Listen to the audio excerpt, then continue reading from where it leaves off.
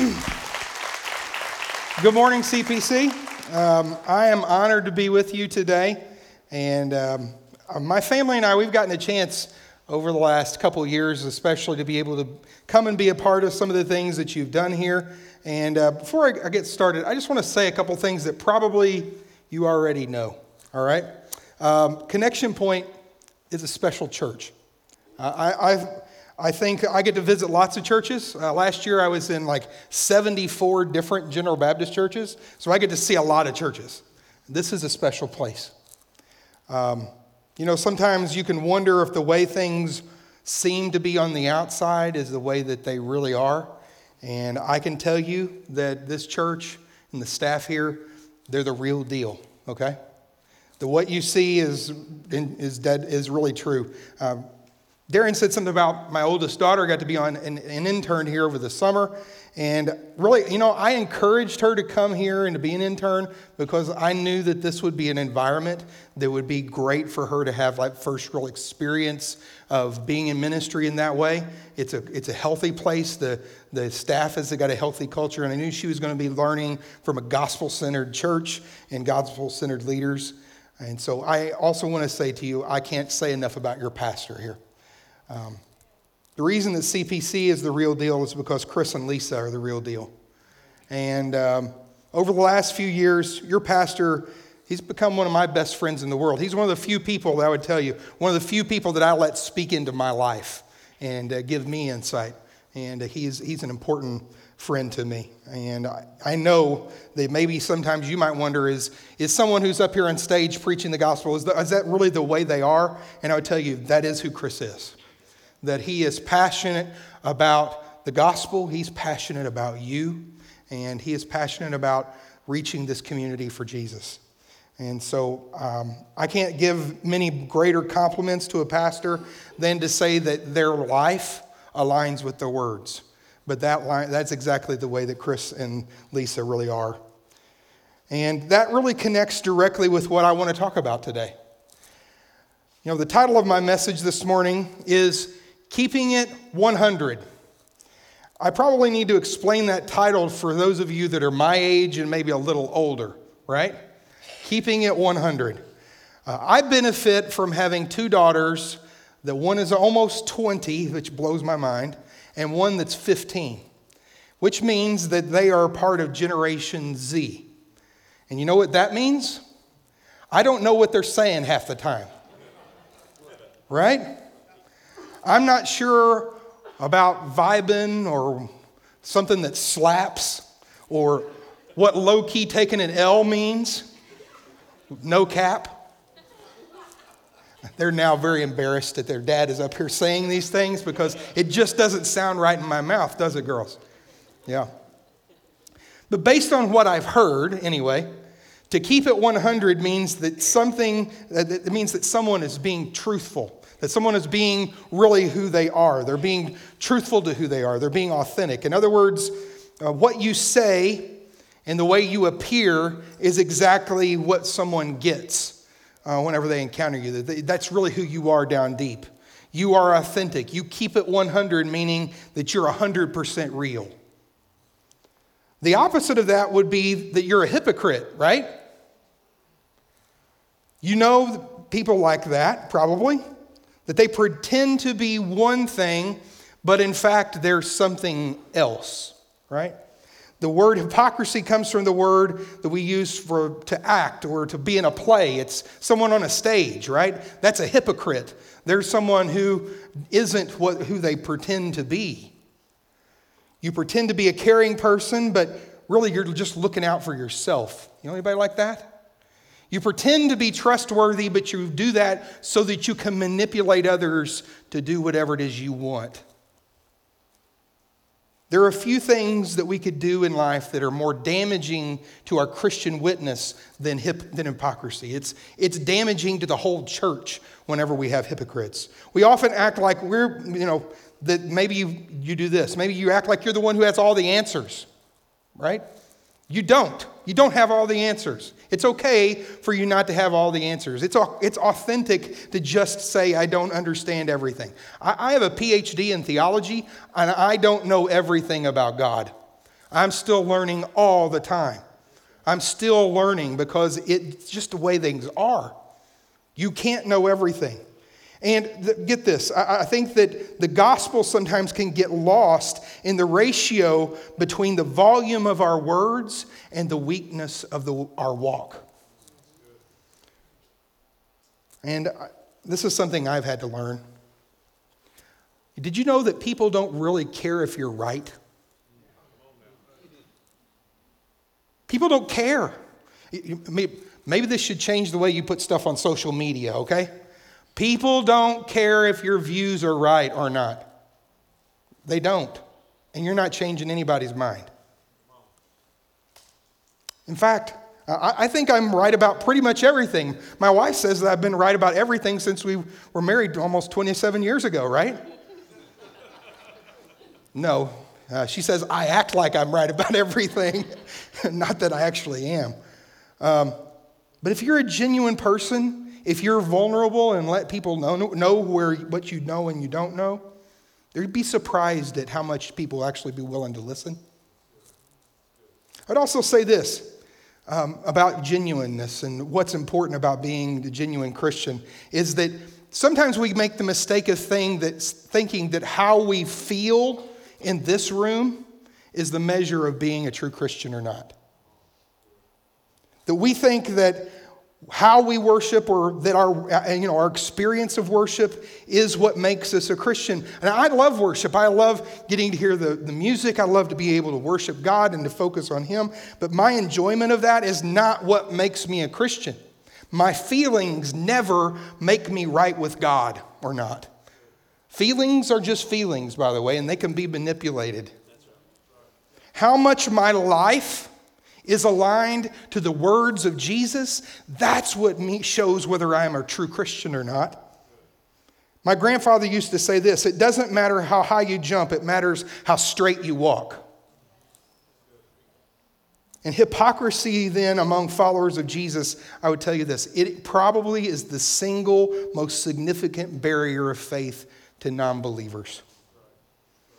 Did you know that survey after survey shows that for those that are in Generation Z, those that are born late 90s through the early 2010, that authenticity is their highest value?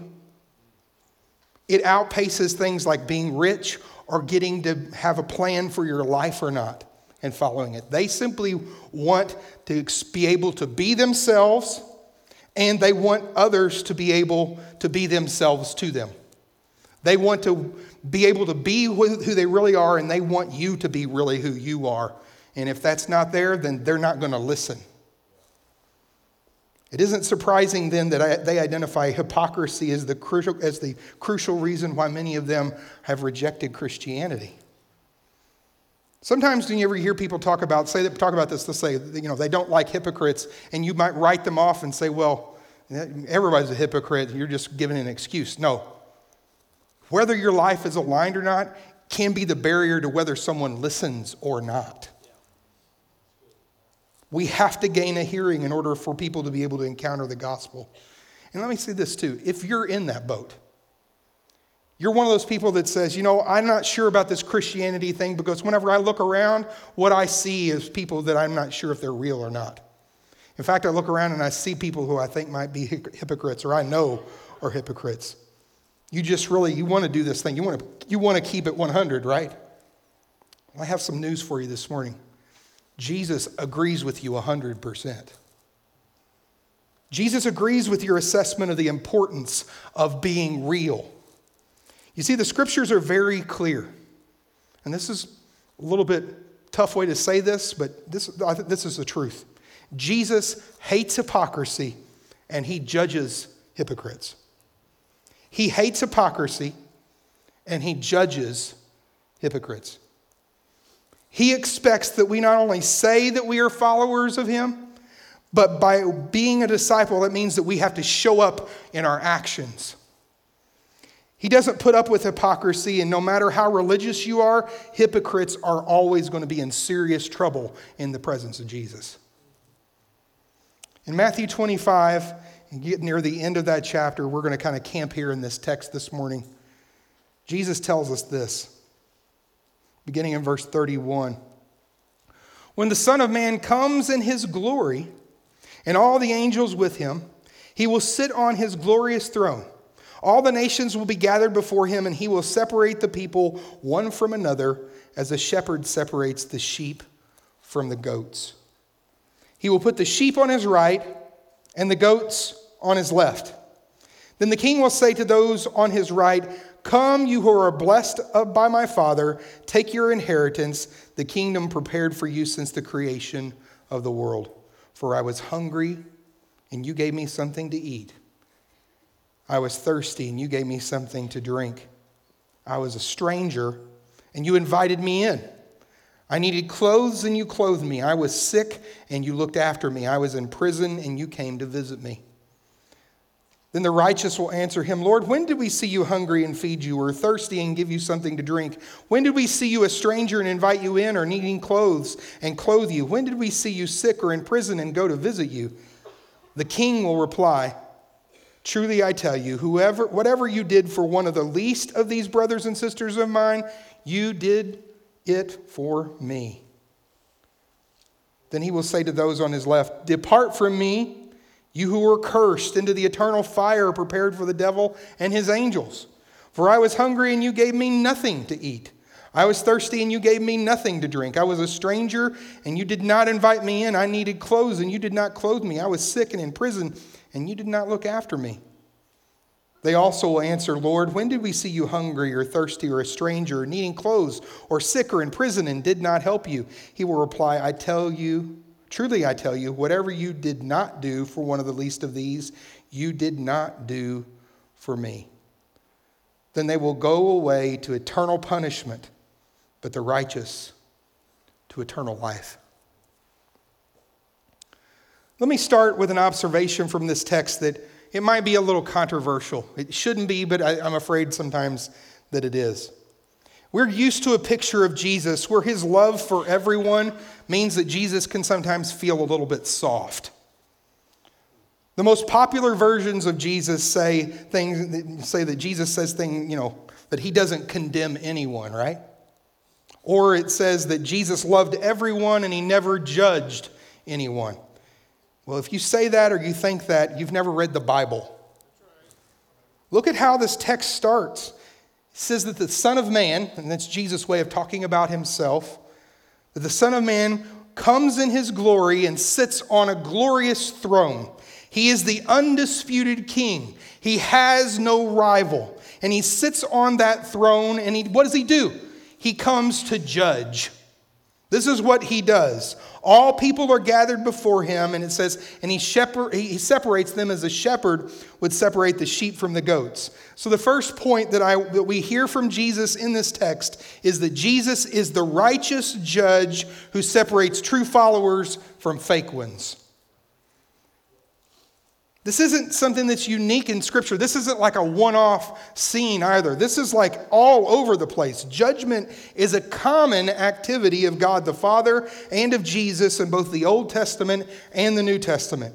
As the king, one of the primary responsibilities that the king has is to mete out justice or to bring judgment. Not only do we see that in many texts of Scripture that speak about the judgment of God, but God actually judges the kings of Israel based on whether they give out justice or don't. Nearly half of the words of the Old Testament prophets are judgment on kings for not making sure that justice is done in Israel. God is a God of justice. Let me go into that just a little bit more. We all want justice. Even those who don't like God's form of justice or God's rules that uphold justice, we all still want it. We start talking about justice nearly as soon as we begin talking. Have you ever heard a child say, "That's not fair"? Right? They already know all about this justice thing. Things that are fair and that are not fair. We all have that sense. We are all constantly seeking it in our lives, and it permeates all of our interactions with other people. It's the basis of society itself. We want justice, and here's a clue to all that. The reason we want it is because God built it into us. God is a God of justice, and he built us to be people of justice. I actually think that the idea of justice, or the idea of fairness, is a great argument for God's existence in the first place, because without him, it doesn't make any sense. God is a God of righteousness and justice. Everything God has done, from the Garden of Eden all the way through to the end of the book of Revelation, is about returning us to a state of righteousness and justice. The whole book is about it, the whole Bible. We have sometimes, though, this weird idea that because God loves us, that he just wants to kind of skim over sin. Almost like he ignores it. And nothing could be further from the truth. You see, God believes in justice so much, and he upholds it so much, that he does something himself about it. He does something about the injustice we experience in the world. He faces it head on, and he gives his only begotten Son to die on a cross to set the world right, to set you right. If he just skimmed over sin and said, that's okay, don't worry about it, that would mean that he leaves you in your sin. And that would mean that he is not a God of justice. And for God to be God, he must be the judge. He must be a righteous king. And in this text, Jesus makes it clear that this judgment that we're talking about, this justice thing, will even happen among Christians. Those that claim to be Christians, actually, this is the place where it starts. It starts among us. In the text, he talks about the sheep and the goats. And we might recognize that both sheep and goats are part of a shepherd's flock, right? So a shepherd is out here. He's got a group of animals he's tending. There would be sheep and goats both within that grouping. Well, at some point, he's going to have to separate them out. He's going to put them into two groups. The same is true for people who claim to be Christians. God will bring justice, and he will separate the two. Those that are true and those that are not. I want you to notice that this scripture doesn't say that we are sheep and goats. I mean, there's other texts where it talks about God as the shepherd and that we are sheep. That's not what Jesus is saying here. Jesus simply says that the shepherd looks at the characteristics of the animals and he separates them on that basis. And Jesus' judgment is like that. He doesn't say that he is a shepherd separating sheep from goats. He says that he is a king on a throne who is judging, and he does that judgment like a shepherd separates sheep from goats. You see the difference? The one who judges here isn't a shepherd among the sheep. He is a king on a throne. The point is that some Christians are true followers and others are not. And God is not going to allow the pretenders, the hypocrites, to make it. Eternal glory does not have participation trophies, and no fakers are allowed. He knows. So what makes the difference between the true follower of Jesus and the fake one? What characteristic is the basis of Jesus' judgment? You see, Jesus' judgment is based on actions rather than words. Look carefully at what he says. Those on the right are those who do certain things, and those on the left are those who fail to do certain things. Jesus doesn't mention anything about their beliefs. He doesn't say anything about how they feel about certain things. He doesn't talk about their values in terms of social issues or political tendencies. None of that seems to get any credit whatsoever. And we should be asking, as we see that, we should go, why? Why is it that he's talking about these things? What's going on here? Well, this is actually a major theme that we see in Jesus' teaching throughout this Gospel of Matthew. You see, there were some Christians in the early church who did not think that their actions mattered much. They didn't see ethics as being essential to the Christian life. The New Testament, though, makes it very clear that faith alone is the basis of our salvation, right? That's what they're saying. Well, I'm saved by faith, so it doesn't matter what I do, right? Well, faith alone is indeed the basis of salvation. We are never going to be saved by what we do. You can never be good enough. That's not the basis of it. The basis of your salvation is always on what Jesus did on the cross. What matters is Jesus' work on the cross for us, how much he loves us, not how much we love him. That's what changes everything. However, if our faith is genuine, if he has done those things and I believe in him, if my faith is genuine, that means that I will have evidence in my life of a change. Christians don't believe in magic words. Not even words and prayers. You can't say right words and get yourself there. That's not the point. We believe in life change that is a result of an encounter with God's grace. Something that comes to us and does something in us. If your life does not reflect what Jesus says that we are to do, I would tell you this, you're in trouble. You need to go back and look at it again. You may need to go back and reevaluate your place with him. Matthew shares Jesus' words about this time after time.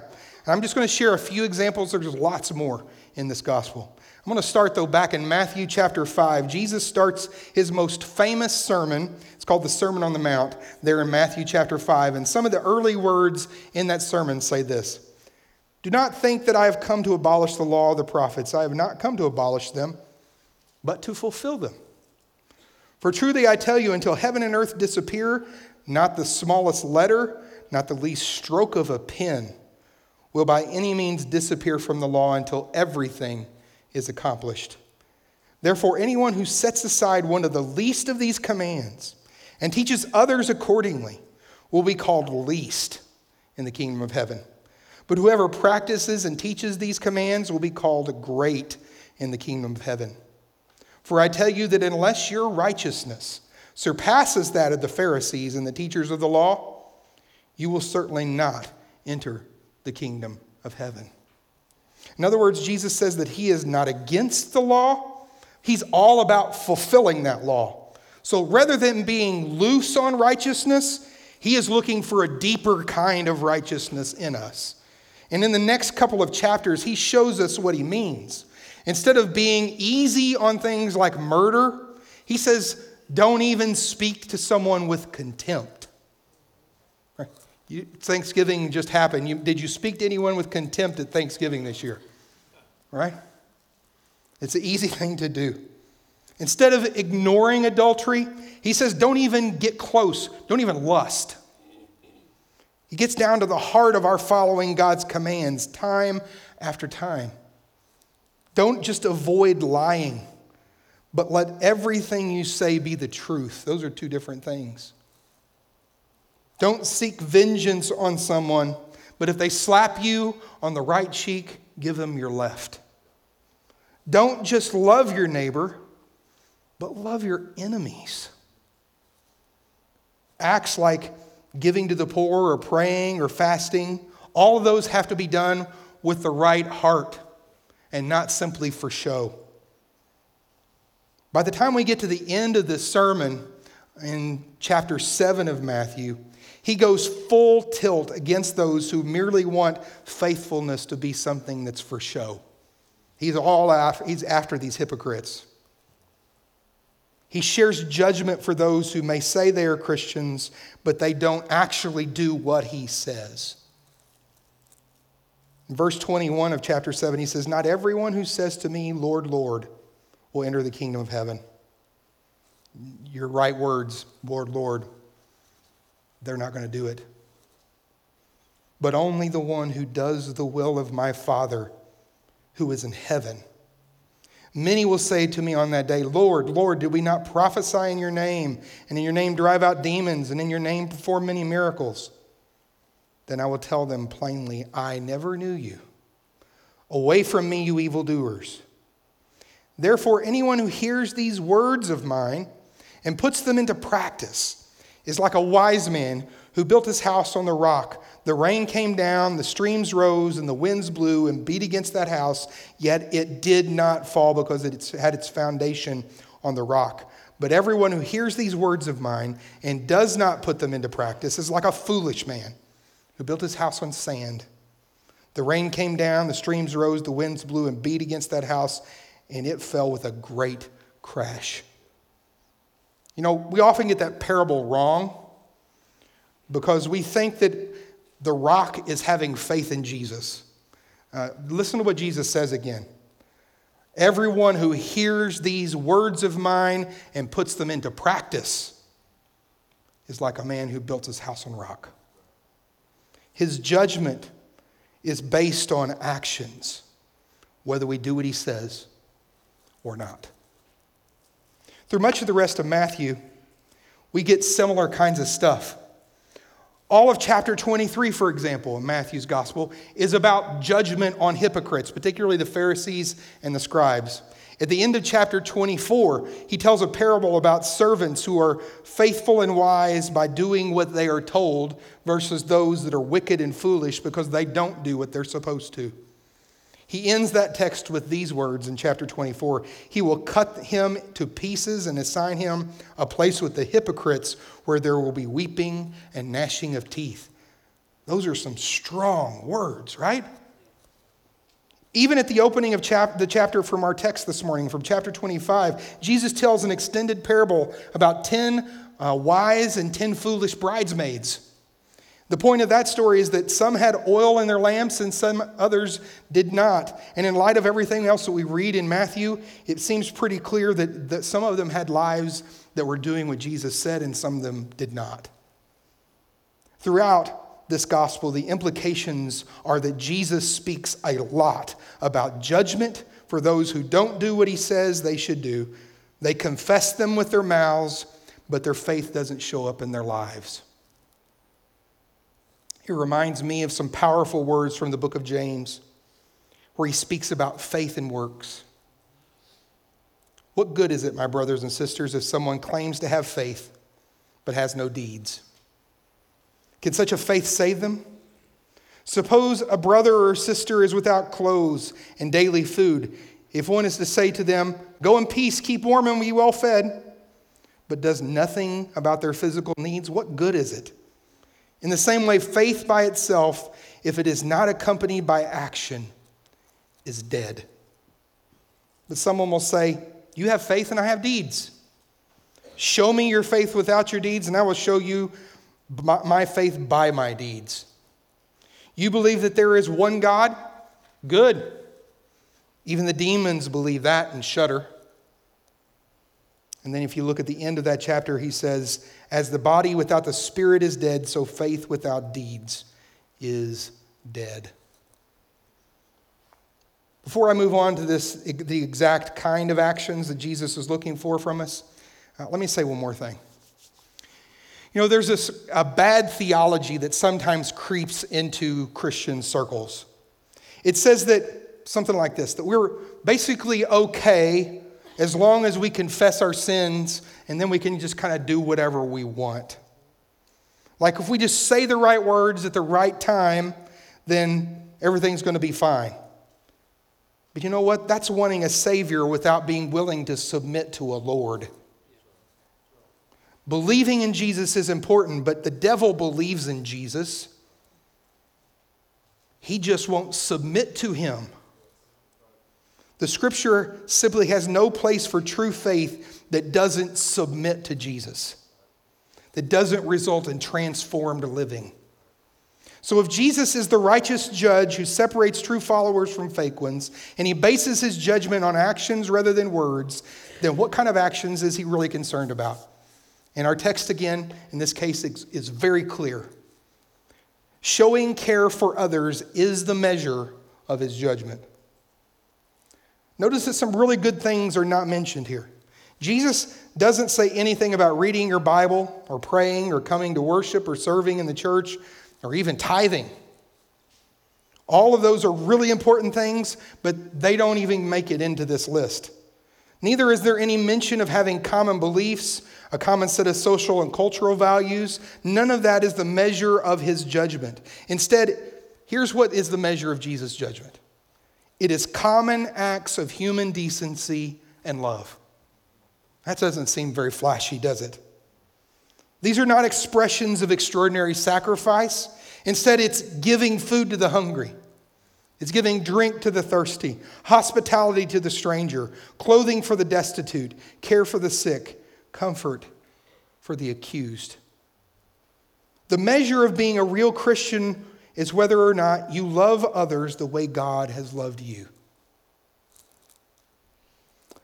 And it is even more specific than just loving others in general, right?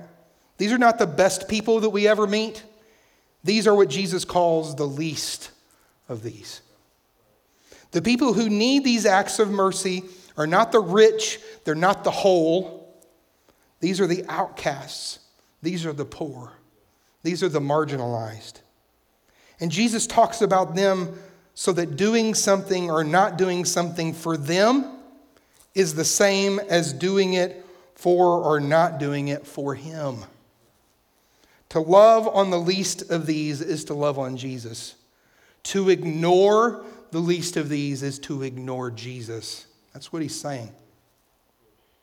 There's nothing very profound about any of that. It's not flashy. It's not earth-shattering.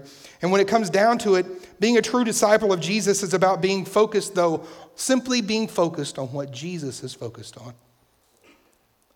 So let me give you this morning, let me give you an equally ordinary challenge. How's that? I hope it's not so ordinary that you'll ignore it, though. Because here's the thing. Sometimes the simple stuff is the stuff that transforms us. It's not the big sacrifices that we sometimes think we can make, but it's the everyday grind of simply doing what Jesus says. So let me ask you to do this. I want you to make your faith tangible in some way this week. Look for a way to make it clear that you follow Jesus. You see, how you treat the human beings around you, it matters a lot to God. We often want to make our relationship with God about something that's just spiritual. We connect it with our interior life. We connect it with how we feel about God, or we make it about our religious performances, how often we attend church, how many times we pray. What God is really looking for is compassion for people around us. That's the evidence that He wants to see from your life. We should be able to show our thanksgiving for His grace by abounding in grace for other people. And this holiday season, we're getting ready to start up with that. We've already got our Christmas tree up at our house, and my wife's got a lot more planned for me, I know. But there will be lots of opportunities to do good and to love people. So much so that it almost becomes cliche, right? But seeking ways to love and to serve others is not a cliche. It's simply the way of Jesus. Loving and serving others is His way. So in a season that we want to leverage the opportunity to share Jesus with other people, what better way than to love someone like we have been loved? To love the least of these. Let me challenge you to find a way to make your faith tangible this week. Don't wait. Don't wait till it gets later in next month or we get closer to Christmas. Wait. That's not an option. I want you to think about it right now, this week. And don't make it something impersonal. Don't just give your money to something. Get involved. Do something loving. Do something specific for someone specific who isn't maybe in your immediate sphere. I mean, you probably should be loving towards your family. We often all are better at that, at least. But I'm talking about finding someone who's the least of these and doing something that shows who Jesus is in you. Maybe you've got a neighbor who's grieving the loss of a spouse. Go out of your way to show them that you see them. Maybe you have someone at your work that everyone else shuns for whatever reason. Find a way to be a friend to them, even if they don't deserve it. I don't know what God may be prompting you to do, but I ask you, just listen and act. At the end of a worship service, you probably can't perform an act of service right now, like what Jesus is referencing. So let me encourage you that right now in these next few minutes to do two things. Number one, I want to ask you to commit to something specific for someone specific. Commit to it right now in your own heart. Let me encourage you also, maybe tell someone in your life that you're going to do it. That'll maybe hold you more accountable to do it. And number two, and this is even more important, pray for that person right now. In just a moment, I'm going to pray, and then the band is going to come back out and we're going to close with a song. But during my prayer, let me invite you to pray that God would make your heart pure in your love and service to another person. And pray that God would use you to show the power of His gospel in your transformed life. Pray that God would allow your life to have the right kinds of characteristics that people will look at you and recognize what being a true follower of Jesus looks like.